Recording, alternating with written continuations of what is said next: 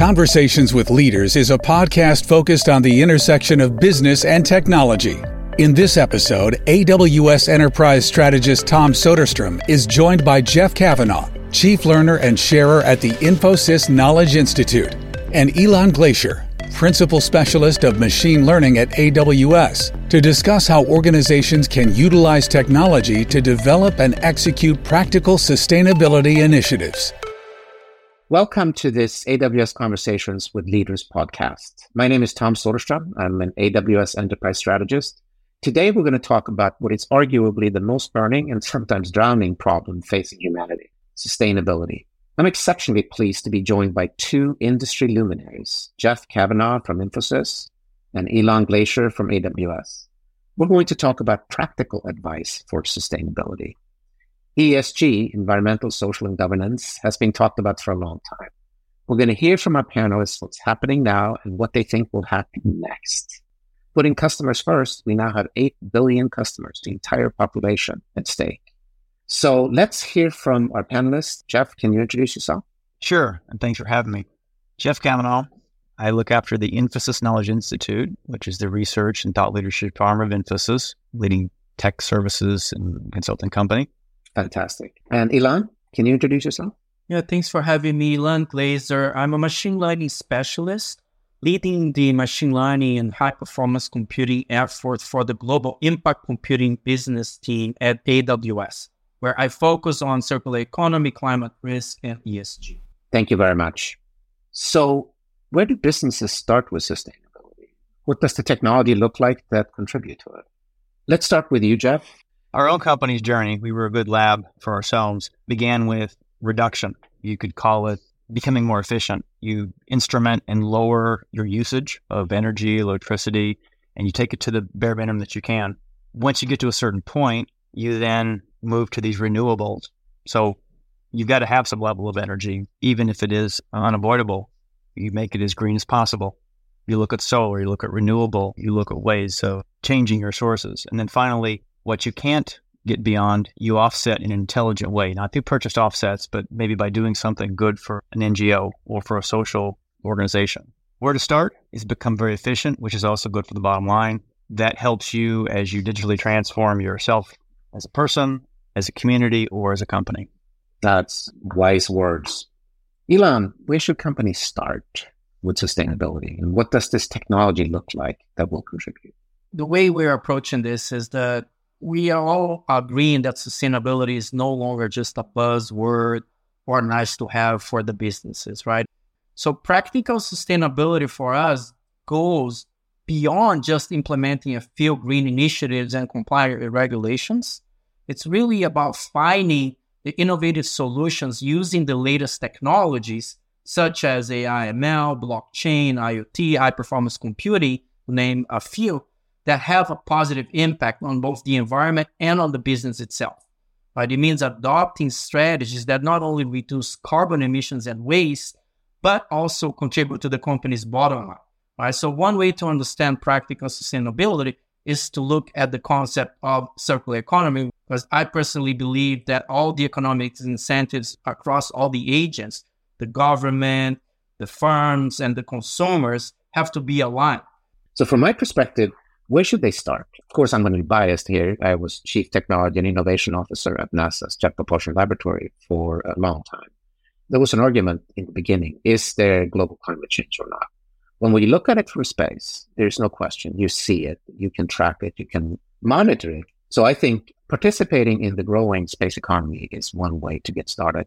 And there are a lot of startups that you can join, sponsor, start, that are doing that today. The simple way is, and this is going to sound self-serving, is if you host in AWS, you are automatically reducing the amount of carbon you generate. Because AWS and the other cloud providers are highly focused on sustainability. AWS is the largest purchaser of renewable energy. 19 of the regions is now powered by sustainable renewable energy. So that's one easy way to get started. And if you're an enterprise, you get credit from your sponsors. Another way to get started is to look at something called Amazon Sustainability Data Initiative.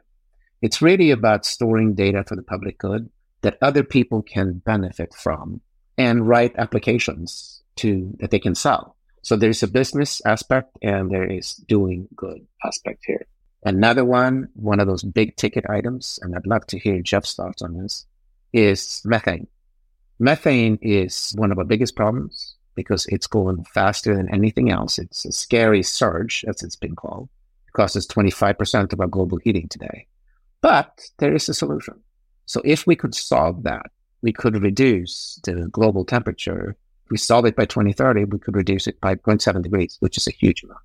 So finding a big problem and tackling that yourself as a company or through others is a great way to get started. Jeff, any thoughts on the methane? Is that something you've been studying? It is. On a bit of a lighter note, our family farm goes back, 5 generations, and we have a dairy barn from the 1890s. It's a fairly large one. And it had these 2 tubes that were built in where the cows would come in to pull the methane away, because you don't realize it, but if you didn't engineer for that, even back then, part of electricity, you had a real problem. So it's interesting. Methane has been the bane of our existence in many ways for a long time. It's a complex combination because, also putting my farmer hat on, when you think about agriculture, you think about dairy, you think about livestock and feeding a population, doing it sustainably. You want to reduce the methane, and yet you also need to have the food supplies. The biggest point I'd like to make isn't necessarily what the specific solution is. It's to take a systems design approach to it, because the second and third order consequences of our decisions, some cases creating the energy, the pollution, or the greenhouse gas emission, also sometimes we may have a well-intended approach. It may involve trade-offs. Like, for example, whether pursuing natural gas, which isn't the ultimate answer, but can reduce in the short term as a bridge, or even nuclear. And of course, whether it's solar or wind, you disrupt the local ecosystems sometimes when you put those in place, whether it's offshore or we have some wind turbines in some of our properties that people are considering, but has an ecological impact as well. So I think understanding the trade-offs is important. And also, what are the bridge solutions that allow us to innovate, like Ilan said a minute ago, to get us to a better answer? I think that's terrific. So if you look at NASA, for instance, they have lots of satellites, and one of them is EMET. It's detected 50 super emitters across the world already. So you detect it. Now what do you do with it? Ilan, you mentioned the circular economy. I like what Jeff said here about looking at the whole thing as a system. What do you think about that? Yeah, so from a systems perspective, the circular economy helps enable action for sustainability at scale. Going back to the question of where do companies start, this is exactly what we're here for, right? So I get that question a lot from our customers. Everybody understands that they want to start complying with some of those regulations that are coming in Europe about sustainability, circular economy, but they're, to be honest, a little bit lost given that they're not specific standards. So everybody wants to know, okay, where do we even start, right? So what we're doing is creating a framework that's 100% data-driven, creating a sustainability data lake, a circular economy data lake, where we help companies understand how circular or how sustainable is their businesses and how is that driving value to their business, which is very important for them. How sustainable is your business is a function of the design process of your product. What we've done is we broke down the product development life cycle into pillars: the product design, the inputs that go into producing your product, your operations, the product use, and end of use. And then for each one of those pillars, we help customers gather data so they can understand the status quo of where they are now. This is where they start, understanding from a data perspective, where is it that they are now? So then they can make commitments and work towards those commitments in the near future. Excellent. No, I appreciate that. We hope you're enjoying this discussion. To join the conversation and engage with other business leaders on these topics, follow us on LinkedIn at AWS Executive Connection. As we're talking about business, and what we're seeing across the world today is a lot of new national space organizations, and they're driven by the customers, citizens, wanting to do a good job about sustainability. So if we talk about positive impact to business and the environment, do you have any examples that you would say this is a good example of positive impact to business and doing good for the world? Let's start with you, Jeff. We began looking at this many years ago, and maybe having a headquarters in India gave it a non-Western perspective to start. You're looking at frugal innovation, things like that. Over the course of 10 years, we actually became fully carbon neutral. The things that we found, and again, we had 50 million square feet of under climate control, of office space. So we had a lot of laboratories. Digital twins were a big part of it. Initially, we just connected and measured, and being able to simulate. Can't overemphasize the ability to do that and what the impact that made. We went carbon neutral and actual water neutral as well in several of our campuses. And taking an ecological approach, our Mangalore campus, for example, it was basically just a big old hill, a couple 100 acres of just dirt. And if you look at it today, it's a rainforest. And it actually reintroduced several dozen species back as well. So beyond some of the good business things, there are plenty of good for the planet types of things. A couple other ones I want to mention. One, we wanted to tackle a problem with our offsets, not just by, I hate to say writing a check, but doing some good. And there were, in India, a lot of villages still where people were burning wood. Basically, it was a health hazard, and identified a way to do biogas, methane, collect cow dung and basically build these ways of capturing it. And then burning that was much, much cleaner, which also created a lot of jobs in this whole ecosystem. So it actually created 3,000 jobs. It saved many lives, certainly improved a lot of people. And one other second order benefit was the people who were gathering wood all day were typically the young girls, young children, who didn't go to school because they were busy doing this. When that went away, it freed up the time for them to go to school. So now you have a population of young women who are now educated. By taking this approach to carbon offsets, instead of just writing a check for it, it had a very good virtuous cycle created. When you are trying to do good, think about the different ways you can have an impact, and not just because you're offsetting or doing something that's right in front of you. I think that's terrific advice. For myself, I sponsor a lot of startups, and startups in space economy is booming. It's going to be $1 trillion by 2030, supposedly. But when you look at these startups, what's been exciting, and what I want to double down on what you said about India, is I sponsored 3 years ago, it was mostly US. 2 years ago, it was somewhat international. This year, it's all international. And it's all about doing good in the local environment through sustainability, whether it is to plant mangrove forests or look at energy escaping from buildings because they're poorly insulated. It's really an interesting one. So I think the startups that we're seeing is doing a fantastic job locally. But once you can move that up into think of the satellites as a system, you can now monitor the entire world at the same time. And we're seeing that. In fact, AWS has already extended cloud into space. Ilan, what do you think about this? We work with hundreds of companies, and there's many, many different examples. I'm going to name a few, but before I do that, I just want to mention a framework, a mental model to allow companies that are interested in transitioning into a more sustainable business to make those decisions in a way that also benefit their business in addition to the environmental benefit. So there's 4 factors that I suggest companies to look at. Obviously, the economic benefit of the project, the digital transformation aspect of the project, if that project is going to help them become more sustainable for sure. Data, we are a data-centric company, also a digital technology company. So does the company have the data required to build those proofs of concepts and use cases? And the deployability. Once everything is said and done, do they actually have the capability to deploy those workloads in production? If you look at those 4 factors and score your projects relative to those things, then you can start prioritizing all the projects you have on your pipeline, because companies may have multiple projects and they need to decide which ones to work on first, given the limited availability of resources. But in terms of specific examples, we're AWS, right? We also work with Amazon. So Amazon, we are working with them on agent-based model simulation of the entire Amazon supply chain, which is the largest supply chain in the world. The idea is that we want to simulate that, and we can replay the entire supply chain, so we can then use that information to come up with recommendations on how to decarbonize the supply chain.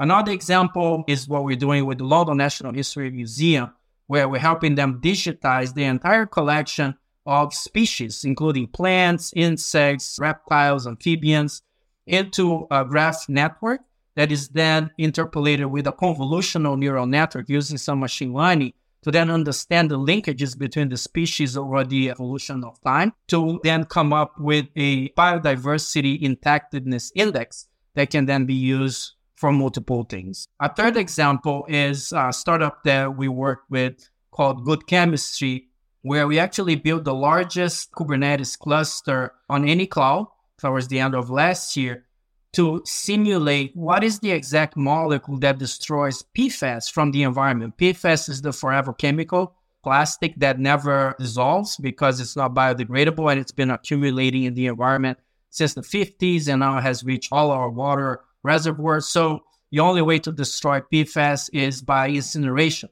But now PFAS is been found inside human body and in the waters, so you can't really burn that. So then we needed to come up with a molecule that can actually break the bond of this chemical compound.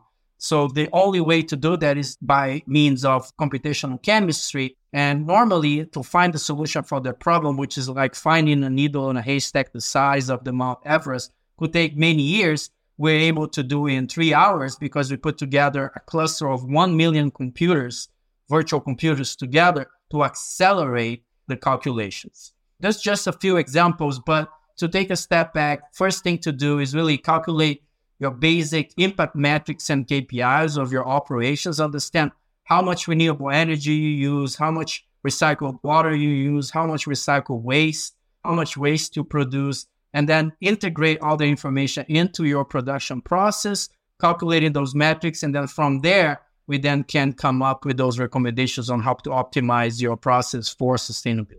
Excellent. I wanted to switch into the practical part. So there is this long-term impact we all know about, and it's easy to throw up your hands and say it's hopeless. However, what we're seeing is this resurgence of energy, of positive action. So if we were to do, for instance, a 70-30 split, where the 70% is focused on what can we do now, and then 30% on what's going to happen later. I wanted to have you think about that. I'll give you an example that I think is extremely inspiring. It's something called Blue Dot Observatory in Australia, and it's monitoring at-risk bodies of water, 7,000 of them, all the time. And it's taking satellite data, and it's using this, and it's a website, you can track it. Guess how much that costs to operate? It's $100 a month in total, including the satellite images. As listeners think about this, it is not only for the big guys with lots of budgets to do something here. It's something that we can all care about. We have examples of saving the koalas through this Amazon Sustainability Data Initiative, where through genomics, chlamydia, if you could vaccinate them against that, you could probably save the koalas. White sharks, etc. It's amazing what's happening. So, Jeff, what are you seeing about this 70-30 split, and what can we do now? When we were doing our research, especially for the book, Beyond, we wanted to focus on the 70-30 or the things that contributed the most. And if you think about contributors to greenhouse gas emissions, well, you've got, people don't realize, but the built environment, buildings, between the design, the operation, and the embodiment, you've got 39% or so of carbon emissions that are locked up. It's a huge area. And so smart buildings, building materials, I'm involved. You mentioned some startups involved with this, also with ag. And it's amazing what's going on now. Buildings are a big part of our lives. You've said 90% of our lives in and around buildings. They're a great place to start, not just being efficient, but also the way we design. The other, I won't steal the thunder from Ilan, mentioned circularity. We work with Ellen MacArthur Foundation, these other folks as well, where you just build that into your design. In some industries, it's more pervasive and you can do more, and some less. But in general, it is a concept everyone can grasp. You're beginning with the end in mind. If you think way back when, we used to recycle bottles. We're used to this reusable packaging in some concept already. And then, of course, with electricity, electrification, there's so much waste on the grid. We do a lot of work with energy transition, and so much of it's lost. In fact, as a double leap, I had on from the old days, this idea of real and apparent power. There's so much that's lost in generating power. So simply being more efficient means we don't have to be quite as prolific. And last thing I'll say is in the area of agriculture, where we're doing a fair amount of research. That's so important because it's got the added dimension of feeding the population, and the trade-offs are involved. For example, you might want to go organic, but at the same time, if your yields are dropping and every 3 seasons you're overrun with weeds and you have to make some changes. Again, I think a systems thinking approach is important. There are some great innovations, and I'm glad you're also working in the startup area. There are some companies, I'm working with one in particular based out of Ohio, that is a possibility of turning the entire field of carbon emissions into more of a sequestration by recovering cover crops and by destroying a lot of the weed seeds. You don't need pesticides. You need things like that. I think there's, for lack of a better word, a duality approach where you're being efficient today and making the most of what we have. And like you said, innovating by investing our time and our funds into these small but promising ventures of the future. Good. Is being carbon neutral enough? There's a growing voice in the science industry that says, no, we need to figure out how to take carbon out of the atmosphere. And the US government has actually released some large contracts from the Department of Energy and others to do exactly that. So I think it's a green field, excuse the term, of opportunity for startups, but also for existing companies. You can take carbon out of the air, but how do you do that at scale? Ilan, what do you think about that? Yeah, so I think the conversation is definitely extending beyond carbon now into energy, into water, and into waste. So that brings me back to the circular economy story, right? So this is where I think what companies can do very practically is to align their businesses with the 5 business models for circular economy. For example, the circular supplies, where companies can replace single life cycle inputs with renewable or fully recyclable materials, right? Instead of using a plastic bottle once and throwing it away, making sure that that can be taken back to the company and reused. So that goes into resource recovery. So companies need to start recovering their resources and energy from those disposed products. They can extend the product life by doing predictive maintenance, for example, using machine learning and IoT devices. The other one is sharing platforms. We know Uber, we know Airbnb, which enable the increased utilization rate of products through shared use, access, and ownership. Now, the new generation, they don't necessarily want to have a car or an apartment. They're okay with sharing and using as they need and pay as they go, just like as the cloud platform of AWS. Last but not least, product as a service. So companies start offering their product, they offer access to their products, and individuals don't necessarily have to own that. For me, if companies globally start aligning with those concepts, then we're naturally going to see an improvement in energy, water, and waste in addition to carbon disposal.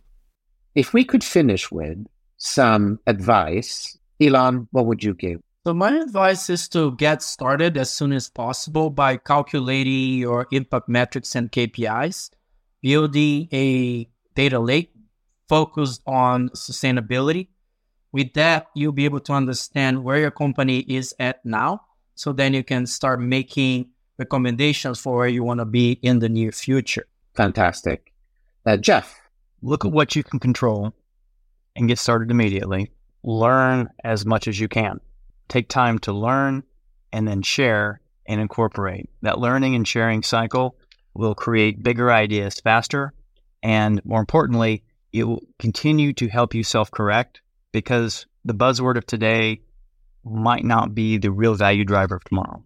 Fantastic. For myself, I would say to businesses, take advantage of industry hype because it gives you PR immediately. So this time it's generative AI.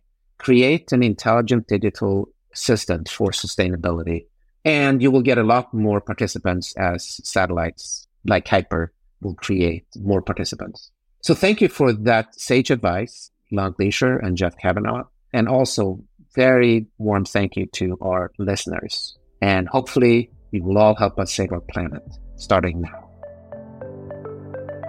Thanks for listening to this episode of Conversations with Leaders, brought to you by AWS Executive Insights. If you enjoyed this episode, please help us spread the word and subscribe, share, rate, and review. Visit aws.amazon.com/executive insights for more on these topics.